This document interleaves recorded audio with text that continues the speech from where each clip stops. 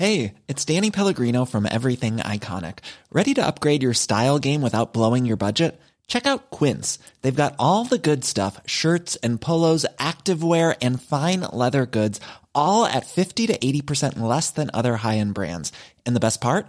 They're all about safe, ethical, and responsible manufacturing.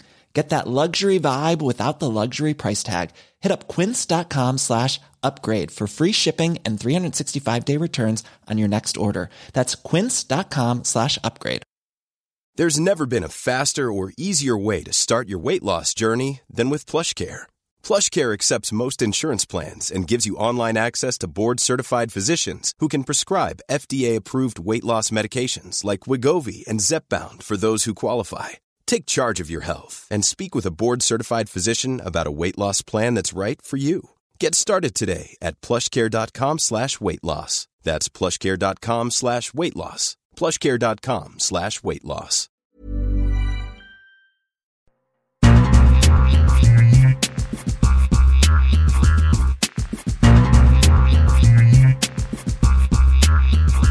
Coming up on this week's show, news about Team USA finally returning to US TV, how VAR has had bigger changes than anyone could have imagined, our favourite matches of the week, how sports betting is creeping into soccer, plus we have letters from you, the listeners, in our mailbag section. I'm Christopher Harris, aka The Gaffer, joined alongside my co-host Kartik Krishnaiyer. Kartik, this week, we're actually celebrating 15 years of World Soccer Talk.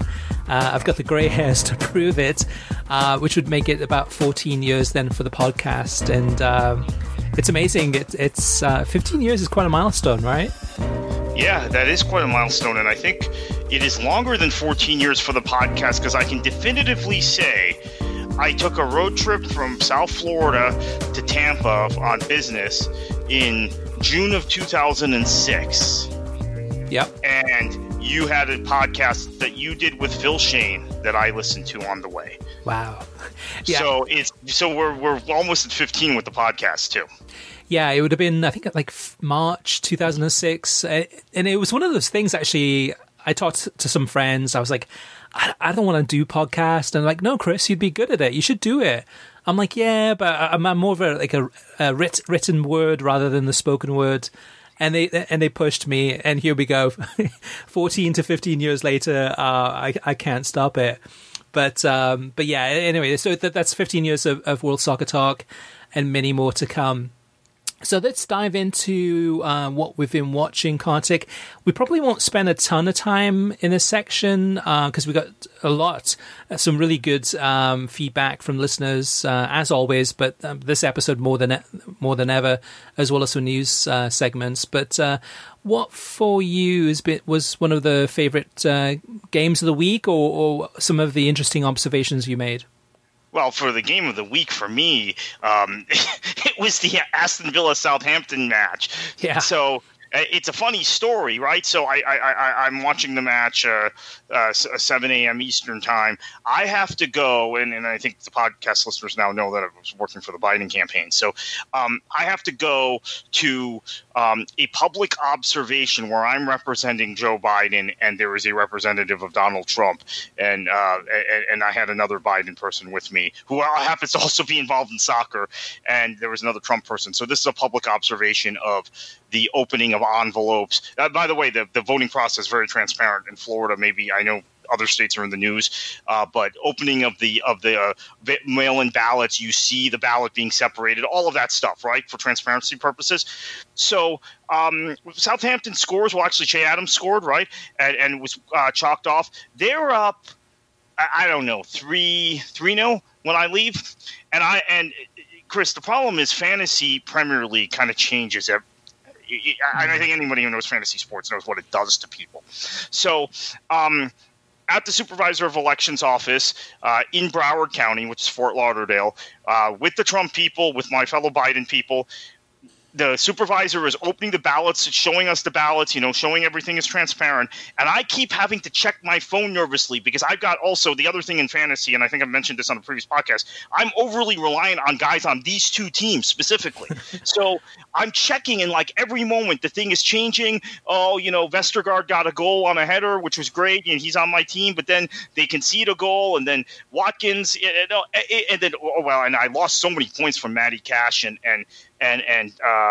Konsa and Mings, the back line. That, I mean, this was just epic for me checking my phone, and the Republicans thought I was, checking my stock prices, and I went to, it's fantasy soccer. So yeah, that match will probably live in long-term memory for me. And it was also, look, Southampton, I said before the season, I think I said it on this podcast, I thought maybe a top 6 side. I looked really silly after the first few weeks, but they're now playing like a top 6 side, like I expected them to. So that was a big win for them. Yeah, but you got Danny Ings out for 6 weeks now with that knee injury. But it was unusual though too, because that was a Sunday morning, and it happened to be that both of those games on the Sunday morning were back-to-back thrillers at the end. I mean, Southampton going up 4-0, and then Aston Villa coming back and almost tying it up, but losing 4-3. And then the Newcastle-Everton match, Newcastle going 2-0 up and looking like Everton was out of it.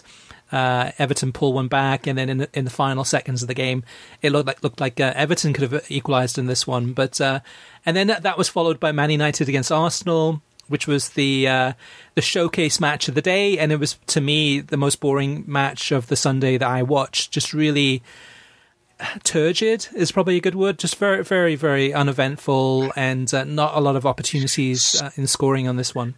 So let's finish up the day then, because that comes to my observation about NBC. So then Peacock picks up, and I'm at this supervisor of elections office dealing with this stuff for Biden. And by the way, I know politics on television, everybody hates each other.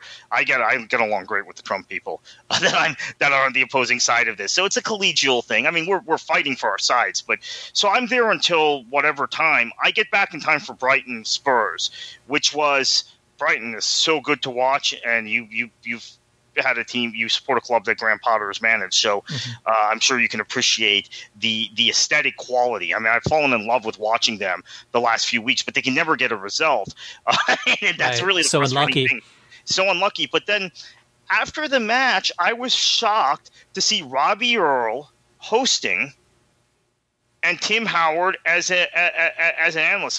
Maybe Rebecca Lowe had a flight she had to catch, probably because of the late kickoff. Well, that caught me off guard too, because like Robbie started it by saying that this is the second week in a row. Rebecca's not here. Don't worry. No scandals. It's just that she has to leave early to catch a flight to go back home. Which, with the games on Sunday, with that late game, you mean now that we're used to that now in the Premier League, right? The 2:15 kickoff, I think, or 3:15 kickoff. That game goes into the evening, you mean East Coast time, and there's probably one major flight that she takes to go back home to the West Coast or wherever she lives. So strange, though, right? I mean, it's kind of weird. Actually, Robbie Earle did a great job hosting, but it's still a little bit strange seeing that happen. You would think, that she would live closer to the studio and that they'd be able to figure something out, because she is the main person in the talent. Right, and you don't have an Ahmed Fareed or Liam McHugh to bring in midstream, basically, right? Because this is in the middle of their programming block to host. But I have to say I liked it, because I thought Tim Howard seem more comfortable. And, as the weeks go on, and this is the observation I want to make here, Tim Howard doesn't have a good television presence, right? They've lost a lot from Kyle Martino in that. But he's saying some interesting things. His analysis isn't cookie cutter. So maybe in time, his media presence, his comfort in front of the camera, his disposition will improve. Because I think as I listen to it, and you have to focus exclusively on him in that situation, because Earle is doing the hosting. I thought he was quite good, and he said a lot of interesting things. And then also maybe it's, again, we've talked about this on Peacock. They're expanding kind of their tactical analysis and their general analytical side. When the matches are on NBCSN, it's just an infomercial fest and frivolous stuff they're talking about, like tea and such.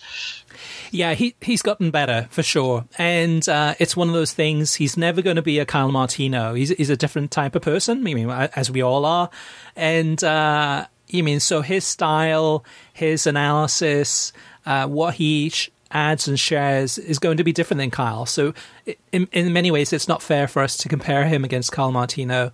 But he does make good points, and he's growing on me. He's getting better, which is good, because I mean, a few weeks ago I was like, it's just not the same with him in the studio. Just that chemistry isn't there, and that's starting to develop. And maybe in some ways, actually, Rebecca not being there, maybe that helps Robbie Earle and Tim Howard develop that chemistry a little bit better also. Now, Kartik, speaking of that game on that Sunday, that Spurs against Brighton game, just an observation, right? I mean, VAR, before VAR happened, this was something that the Guardian podcast, Football Weekly, Sean Ingle especially, for years was going on and on. This is going back probably 10 years ago. We need to have video technology. This is something that the game is being ruined because we don't have this technology to show what's happening in games, and bad decisions are being made. Teams are losing, and even all the reasons why that video technology should be something that should be added to the game. Now that it's been added for a couple of years, and it's going through its iterations. The rules are changing slightly, but it's being tweaked. But the one thing that came out of this Spurs-Brighton game, just as one example, and it's not just this one game, it's many, many games, including my beloved Swansea City and many other games I've watched, but in the Spurs-Brighton game especially, is that VAR has changed the way that this game is played, in that forwards are now trying to deliberately cause a defender to foul them in the box, because they know that the VAR officials will go ahead and review the incident to see if contact was made. So from this past weekend, especially in that Spurs-Brighton game and other games, it happened a few times where the strikers, in this case, Harry Kane, trying to make slight contact with defenders, and the forwards are trying to create contact where it's almost impossible for the defender to pull out of it. So it might be a 50-50. They're going for the ball, and normally, probably maybe both of them would bang into each other. But Harry Kane and other players too, other forwards, are purposely getting in front of the defender, knowing that contact will be made, and then drop into the floor, knowing that VAR will go ahead and review the incident because the referee probably didn't see it in slow motion or didn't see it because he's watching the ball. And this was a perfect example of why I think, in many ways, the VAR technology, it's getting harder and harder for the not just the referees, but also the defenders. It's changing the game. Yeah, and I'm going to say this about that specific incident, okay? And I know people who follow me on Twitter know Adam Lallana is one of my favorite players. So in full disclosure, he was the defender involved here. He's not a defender, but he was the one defending. But he positions himself perfectly, Chris, and right.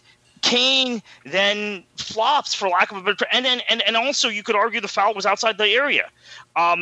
So I was really frustrated by this, and then I know you're probably going to continue with this, but the only thing I can say positive about VAR in this match is that there were so many bad calls both ways that involve VAR that maybe it even – I mean, it just is like right. I lost track, right? There were four strange decisions. Well, I mean, these days, whether it's Champions League or any games, there's so many decisions that are made that you look at the video, the replay of the incident, and you go, there's just the slightest of contact. Yes, there's a slight contact, and the forward feels the slight contact, and then drops, and then dives or drops or falls down. Knowing that, that's the point it's gotten to, where knowing that 9 times out of 10, that will be called as a penalty. And in that one with Harry Kane, where he backed into Adam Lallana, it's a 50-50. They're both going for the ball. He backs into Lallana, and then Harry Kane falls down. And Harry Kane knows that Adam Lallana's there, So he's initiating the contact, he's initiating the fall, and he's initiating that VAR will review the incident. And it does take away some of. I mean, if you're a Spurs fan, and this is nothing against Spurs, but if you're a Spurs fan, you're high fiving. This is great, but it changes the game in a major way. And I think this is something that Sean Ingle from the Guardian podcast and many others that were calling for VAR.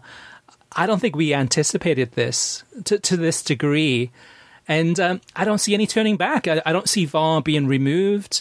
And I really feel sorry for the referees, because even looking at, looking at the VAR, or having going to the monitor and seeing the actual incident replayed over and over again, and you're going, okay, yes, there's slight contact, but is that really a foul? And it's almost, I would almost imagine, love it to happen, Kartik, that we would go back for just one game or maybe one weekend and say, you know what? Let's go back to old school soccer rules, refereeing rules from say 10 years ago, or 15 years ago, or 20 years ago, and allow contact. And yes, if a player purposely fouls a player in the box, and it's night and day, 100%, that's a foul. Call it as a penalty. But if there's that slight contact, play on. It's never going to happen. But I would love to see it in one weekend. Yes, it would be more physical, but you'd know that a penalty was a penalty. Yeah, and actually, let's see if we have that data, if there are as many calls that supporters and managers, the managers will always find something, right? But supporters go on and on about as there are now with VAR. I'd love that experiment. Just one weekend, pull it out of the Premier League. I wouldn't say this about the Bundesliga or Serie A. They do a better job with VAR. But let's pull it out of the Premier League for one weekend. Let's see how it goes. Well, in a way, though, too, like Major League Soccer, to me, is probably closer to that old school style of refereeing where, I watch a lot of games. The league as a whole is a lot more physical than other leagues. And it is very different. The way it's played, the way that referees will let things go and will not be blowing the whistle every 2 minutes. They'll let things slide. And you've seen whether it's, Gonzalo Higuain throwing fits, going like, this is ridiculous. I just got fouled in the box, or I got fouled wherever, and the referee waves play on. So in some ways, Major League Soccer has a kind of a plus in terms of watching that league, is that, yes, it's more physical and sometimes it's less attractive, but it does flow a lot better, and the VAR, the usage of VAR is done much better than most of other leagues that are in action these days.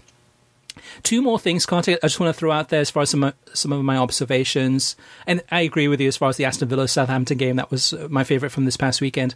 But something interesting, and I'm not sure if you've noticed this or if some of our listeners have noticed this, but I find it interesting that gambling has entered the vernacular a lot more in the soccer coverage world. We're hearing and reading about it a lot more in the United States.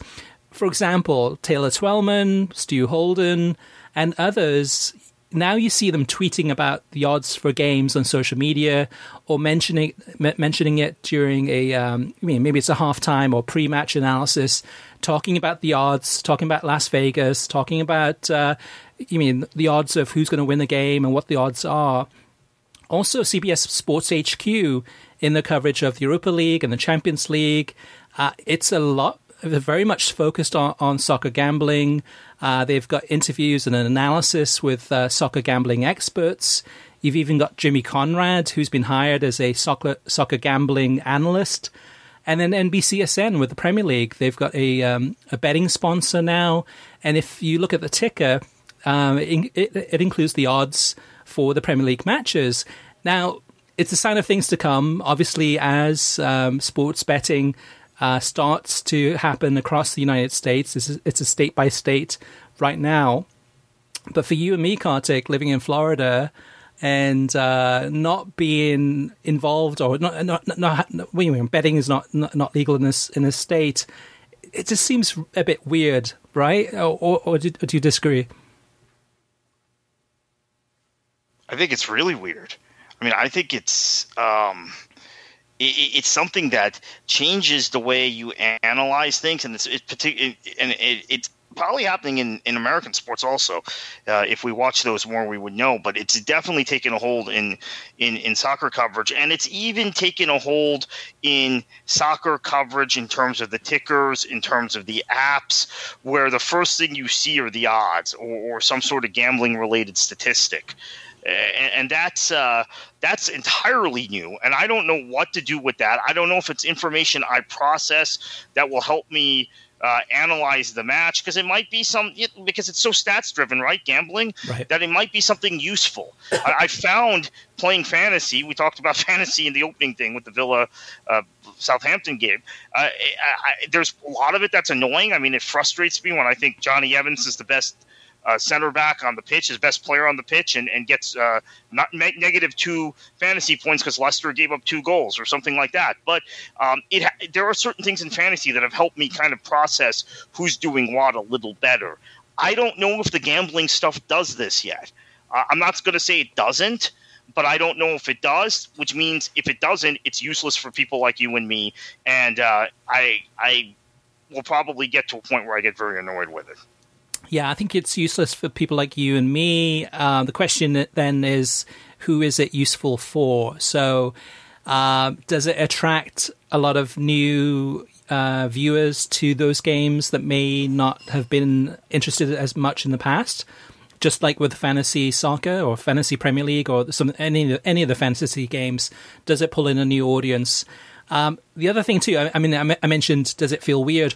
I think for most people outside of the United States, that have moved here or have lived abroad a lot, for them it probably doesn't feel strange. It just, for me, watching it, it's I notice it just because it seems so different. I mean, whether it's Taylor Twellman again, or Stu Holden, or Jimmy Conrad, or whoever it is, or CBS Sports HQ talking about it more intensely. I think it's basically a move for the future. It's trying to really get ingratiated within talking about betting and getting the viewers used to having those places be, or those talent be people that can speak about betting and odds and things like that. It's just a little bit different. And it's been a slow trickle over the last maybe year or so that we've seen more and more of it. But yeah, maybe listeners, let us know if you've noticed that too. One more thing, Kartik, as far as observations from this past week, and that's CBS Sports HQ. For those people who haven't watched much of their pre-match coverage, because it usually starts about an hour before the London crew does the CBS All Access pre-match analysis, but it's getting better and better with Poppy Miller, Ian Joy, DeMarcus Beasley's gotten a lot better, and then Luis Garcia, the former Liverpool player. Really good chemistry together, and oftentimes they have some great interviews. Jesse Marsh, Serginho Dest, and many others too. So if you guys haven't checked it out yet, it's cbssportshq.com. So I've been enjoying that. All right, Kartik, let's move on to TV streaming news. Yeah, so Peacock has announced that it has almost 22 million users, but it's not clear how many of them are actually paid subscribers to the Peacock Premium. I think this also includes Comcast people like you, Chris, versus how many. So we don't know what the breakdown is between paid subscribers for Peacock Premium versus who are getting it for free. This number has exceeded, per what they say, NBC Universal's expectations. It's still significantly lower than the number for Disney Plus, by the way, which I guess would be considered the competition for Peacock. Definitely. Now, in last week's episode, we talked about T-Mobile's new streaming platform called T-Vision. And now that the newness of T-Vision has worn off a little bit, it launched last weekend, a little bit of a more insight and perspective on that one. On closer inspection, it's interesting because there's no free trials, so you can't really test it or give it a test drive before you go ahead and buy it. And then the other factor, too, is that something that we missed in last week's podcast is that there's no CBS. So for soccer fans specifically, it's not as much of an issue right this second, but with NWSL games and also, of course, Champions League and other games, probably more so next season, there'll be more on CBS over the air, but no CBS on T-Vision from T-Mobile quite yet. And in other news, pay-per-view is returning for the CONMEBOL World Cup qualifiers, round 3 and 4 in November. Now, if you remember, the first 2 rounds in October were such a success that the games will continue to be available live via pay-per-view for $30 per game. All the games are exclusive to pay-per-view except for 2 matches, and those are Venezuela against Chile, which will be on either beIN Sports or beIN Sports Extra. It hasn't been decided yet. And then the other game is Paraguay against Bolivia, and that game is going to be on Fox Deportes in Spanish, and then the Fubo Sports Network in English, which is Fubo TV's streaming channel that they have available. And it's usually that one's available through Fubo, of course, but also through, I think it's through Pluto TV, which you can get for free. One last news item, Kartik. This is a big one. It's been almost a year since the last time the U.S. men's national team played a game during a FIFA international break window. And they've got 2 games coming up. They're playing Wales, November 12th, and I believe it's November 16th. They're playing Panama. 2 friendlies with their European-based U.S. men's national team players. Both of these games are going to be on FS1, Uno Mas, and Tuduene. So it'll be interesting to see, Kartik, because it's been so long. I think there's definitely pent-up demand to watch U.S. men's national team. But then again, right, Pulisic is injured. There's a lot of question marks. What do you imagine that we'll take away from these games? I don't know, because look, there's so many guys that have also, I think, emerged as guys that should be in the team since the last time the U.S. has played. I think about Chris Richards, who's played several first-team matches with Bayern to this point, still doesn't have a U.S. cap. I'm blanking out on some other guys, though, that have really kind of emerged recently that haven't played much for the U.S. Anthony Robinson's a guy that I think had been written off by Greg Berhalter. He's now starting in the Premier League. So I don't know what we're going to see or who we're going to see. I guess the 2 guys we'll see are McKinney if he's able to. He's obviously had some health problems, and then Tyler Adams. But beyond that, it's a great mystery to me. Josh Sargent scored this past week for Werder Bremen, so that might be good. But do any of these guys move the needle? Do any of them generate the interest that will make a U.S. men's national team friendly in Wales compelling to the viewer? After a year of not playing, I don't know. There's going to be some curiosity, but has the U.S. fan base shrunk so dramatically, the U.S. men's fan base, I should say, not the women's fan base, the men's fan base, so dramatically in the last couple of years, Chris, as we've talked about on this show, observing the television ratings for the men's national team, particularly in non-qualifiers, that maybe it'll just be a blip. Maybe it'll be like any kind of like random international match that's on in the middle of the afternoon during a November international break. Maybe that's all it'll be. Well, yeah, I guess there's 2 ways to look at it. One way is that the hype is pretty high. So whether it's Weston McKennie, whether it's Gio Reyna, Tyler Adams, Christian Pulisic, if he was actually fit. Oh, yes, I forgot about it. Yeah, so you got several young and up and coming players that during the last 9 months, especially in the Champions League, have been played up big time, right? So you've got everything from CBS Sports doing segments about these guys and really focusing on just whether they have an assist. Or Weston McKennie, he had a dummy today, which led to a goal for Juventus. It's a lot of analysis on these players. So the hype is built up. The reality is that these players haven't played together at the U.S. men's national team senior level. This is a team that's very, if we remember back to 9 months ago to a year ago, the morale was at such a low because this team was playing really poorly, was very, dysfunctional. Berhalter, of course, having his style, his vision for how he wants his teams to play, and yet the players, it's going to take time to get to that level, even if they can play at that level. So I think in many ways, with it being Wales and with it being Panama, these are two oppositions that the US men's national team should do well against. It's kind of a comparative level, so it'll be competitive, but not too overly competitive, where they'll look bad. And they need games together. They need, Berhalter has to figure out, how this team's going to play. These players have to figure out how to play together.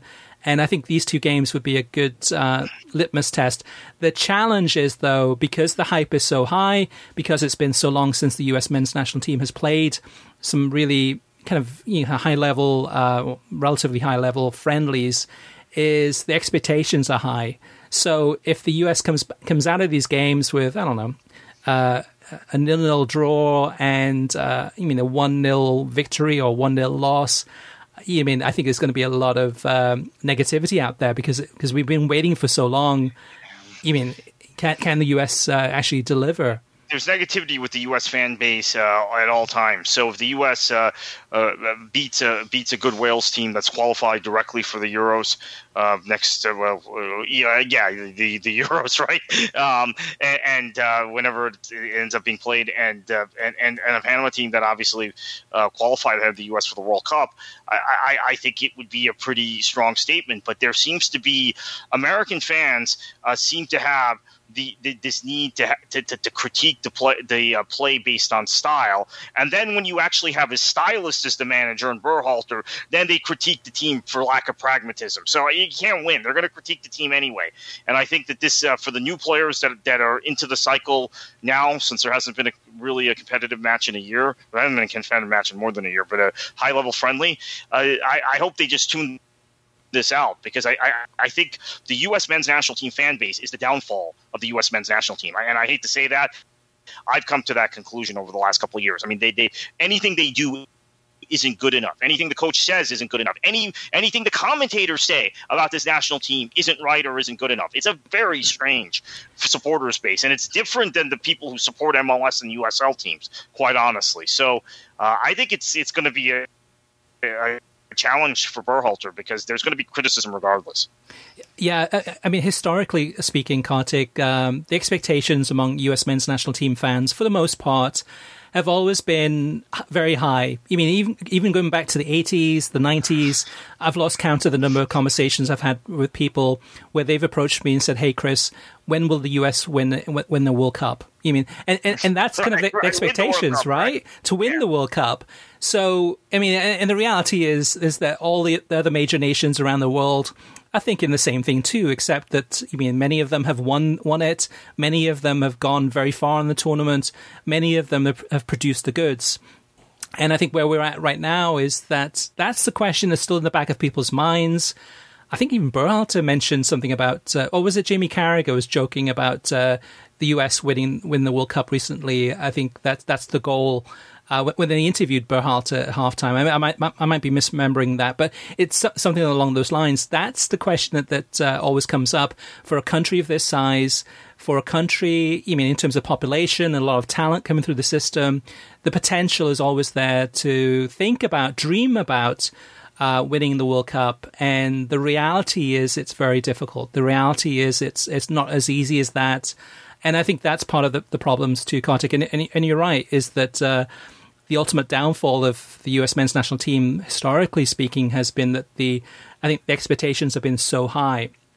So I guess we'll find out in the next couple of weeks where those expectations, if we should bring them down a few notches, because my concern is this team hasn't played together in a very long time in high-level friendlies or even matches, and they don't have a lot of time. They haven't played together, and I'm not expecting much, but I'm hoping that I think Berhalter maybe at the end of the day, Kartik, it's all about winning. I think if you're winning games, even if the style is not good, I think for the most part, most US men's national team fans are happy.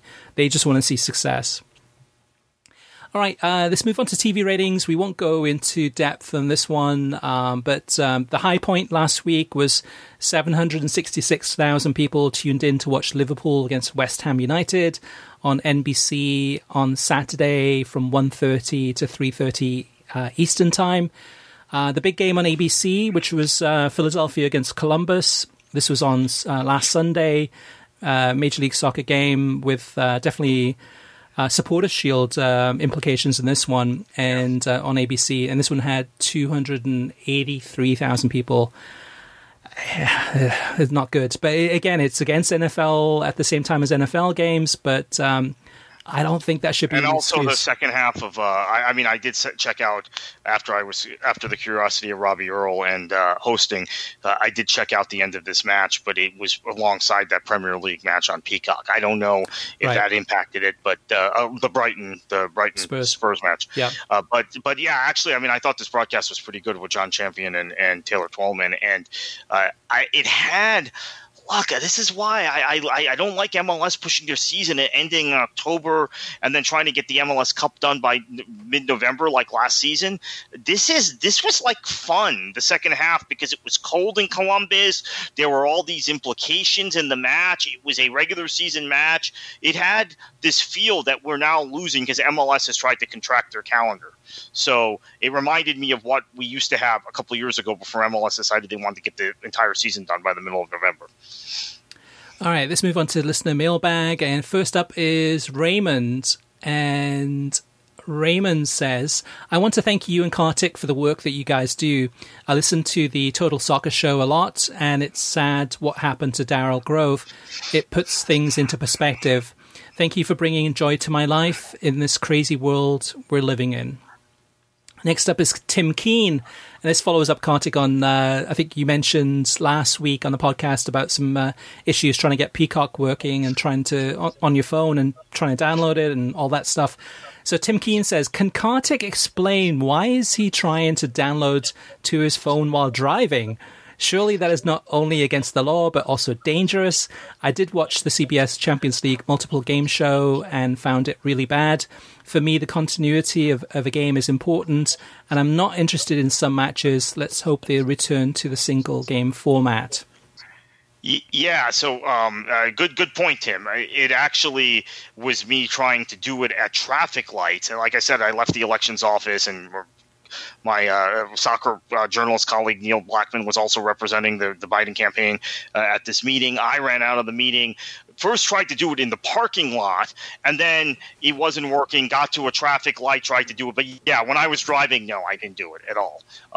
That's a good point. I should have been a little more specific about that. It was when I stopped the traffic lights that I did it, and at stop signs. All right, next up is Alex. Alex says, I have been able to get all the Roku apps for Peacock, CBS All Access, and ESPN. I have to say all have good and bad things that could be addressed. Right now, CBS All Access is my favorite, but does have problems.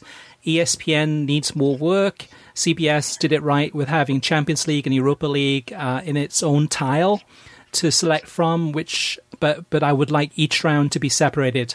Also like how they cut out halftime so I can watch more games without knowing the scores for the games on replay. Peacock has a watch list button, which I like. It would be nice if they added a way to go to Premier League channel and integrate NBC Sports Network so I don't have to jump around out of the app to watch the other games.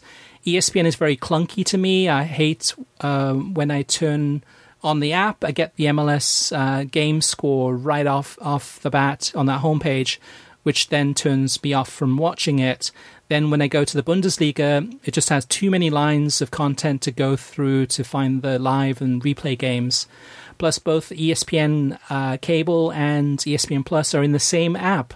I have to keep reusing my sign-in if I have not watched a cable game. Plus, I have found that if I start a game on one Roku, it does not save where I stopped, so I have to fast forward to that spot. And with every click being 10 seconds, it's a lot of clicks. Plus, it would be nice to know when a game is going to have pre-game attached to it. So all good points there by Alex. I think it's one of those things that, I think, and it's hard to please everyone, right? So some of those things are things that Alex likes. Some of those things are things that some of the users may not like some of those features. So, but they're all definitely good problems to mention, and hopefully it's all a work in progress too. Whether it's ESPN, whether it's Peacock, whether it's CBS. Etc., is that they're constantly fine-tuning, improving these apps to make them more of a better user experience. And Netflix is a good example. Netflix, most popular streaming service out there, and I get frustrated sometimes with Netflix. Some of the I'm trying to find something, I know it's there, and they've changed that design so many times that it is quite different than what it used to be. But I guess they're looking at the stats, right, and probably seeing maybe improved, watch times, etc. Next up is JB. JB says, question for the pod. Any idea if the rights for the Irish Premier Division in the US have been sold? I'd love to watch the Bohemians against the Shamrocks derby, but I've never heard of it being aired. Thank you, and up the Toffees. So JB... yeah, I'm pretty sure this one is not available anywhere legally in the United States, unfortunately. But Bohemians against Shamrocks would definitely be a fun one to watch for sure. Yeah. Chris Guardiano says, with regard to MLS moving to streaming, I don't see it happening for the next few years, largely because many clubs still rely on local TV deals with either regional sports networks or local over-the-air stations to grow their fan bases, although more clubs are moving to streaming deals. This is especially the case in markets in which MLS is struggling to compete with the Big Four, NHL, Major League Baseball, NBA, and NFL.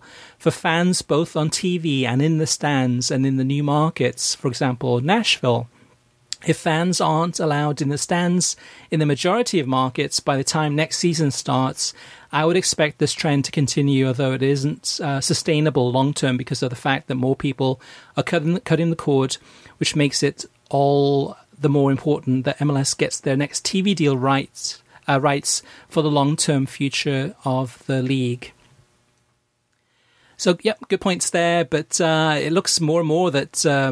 these regional sports networks, I think who was it this week that announced that, I think it was YouTube TV announced that they were losing, or they dropped the NESN, which is what the New England Sports Network.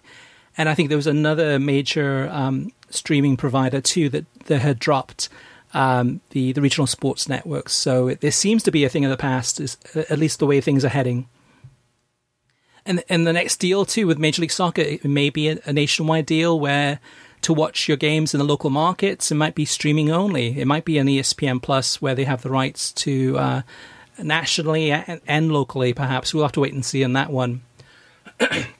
Adolfo says, I really enjoy your podcast, but really don't see the extremely high praise you see in ESPN's soccer coverage. I like Craig Burley and Sebastian Salazar and Hercules Gomez, who should be on TV more than he has been. The rest are either smug, Ale Moreno, or especially Twellman come to mind, or just say things that any podcast or so-called soccer expert says on any soccer coverage. It's more banter than substance, and to me, they are preparing to be major players for Premier League rights when they are up for a bid.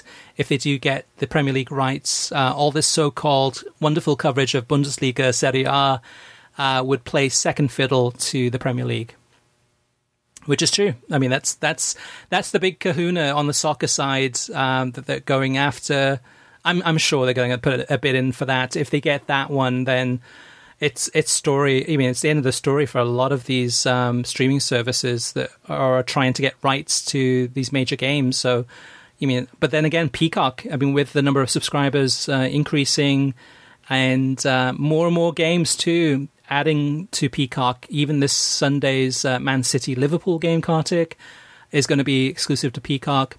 Maybe Peacock says, "Hey, is there a way for us to work out this where we can actually make enough money off this? Get the rights and be able to get more millions more subscribers." I don't think so, but that's definitely the name of the game there too. What about the comments, Kartik, about ESPN's soccer coverage? I know you're a big fan.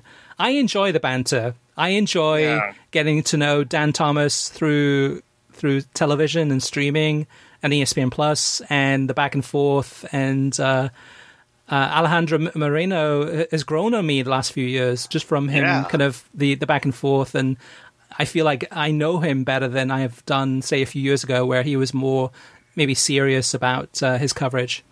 Yeah, and I think Moreno is now perfectly blunt because he's looser and he feeds off of Dan Thomas's questioning and hosting, to where he gets right to the brass tacks, right, of things, and tells it like it is, in a way that I don't think he did when he first came on the show. Right, you're right. He was more serious and sometimes hit the mark, sometimes missed it. I agree. Obviously, Herculez Gomez is fantastic. Seb Salazar as well, but. And Craig Burley, as you mentioned. I think Twellman and Moreno may be acquired taste for a lot of people, but Twellman goes beyond kind of your cookie cutter analysis. I would disagree with the fact that he says what any soccer analyst would say. He studies players and player movements and those sorts of things really in a way that meant very few others on American television do, and he's really good at discussing that. And his match prep is pretty extensive and and he's very opinionated, right? Mm-hmm. And then I think the flow of the show, the banter is there, and maybe for some people it's too much and they don't like that style. But I think Dan Thomas does a good job of mixing the banter with some serious discussion. And we'll say this: I wasn't a fan of them taking the show off of cable and putting it on ESPN Plus. But because it's on ESPN Plus, they're not at a fixed time anymore, right? They're generally they generally are at the same amount of time each day, but they're not fixed. So there is some ability for Thomas to work in the banter without the overkill of it killing the analysis, which sometimes, I will admit, happened every now and then on the shows that were on ESPN2 or on ESPN News. So I think there's a better balance of that now because they have the extra thing, and then you don't because they have the ability on ESPN Plus to do a little more, take a little more time, and then in terms of extra time. Which they also air if you want to watch it through on ESPN Plus. That's more bantery, but they also ask some pretty serious questions from viewers and give some answers. And that's optional. You can turn it off before extra time comes on.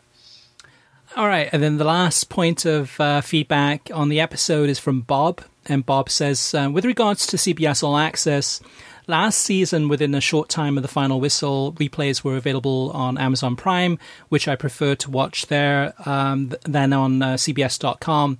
This season seems to be all over the board as to when matches are available on Prime. Do you know if that has anything to do with technical issues they're experiencing? Also, despite disabling ad block and refreshing my browser, Champions League matches on CBS.com give me an error code, and no error codes for TV or movies on CBS.com. Only Champions League and Europa League as far as I can tell. I'm really annoyed by CBS so far this season, and I'm ready to cancel and just watch the games in Spanish on TUDN. Can you shed any light on these issues? So the error code that you're getting, it may be... I mean, you mentioned the ad blocker, so I don't know if you have...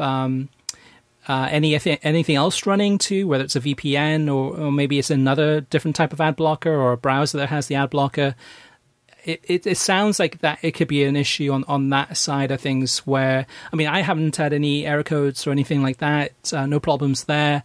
What I would recommend, Bob, is definitely when you log into CBS All Access, go to the support section and go ahead and send them an email or a message and let them know what you're experiencing, because it might be something that's a quick fix. This particular issue I'm not familiar with, but I'm sure they'd be more than happy to help you out there. All right, listeners, we want you to have your say, so we welcome your feedback. We really appreciate it, and let us know what questions, observations, things you disagree with, etc.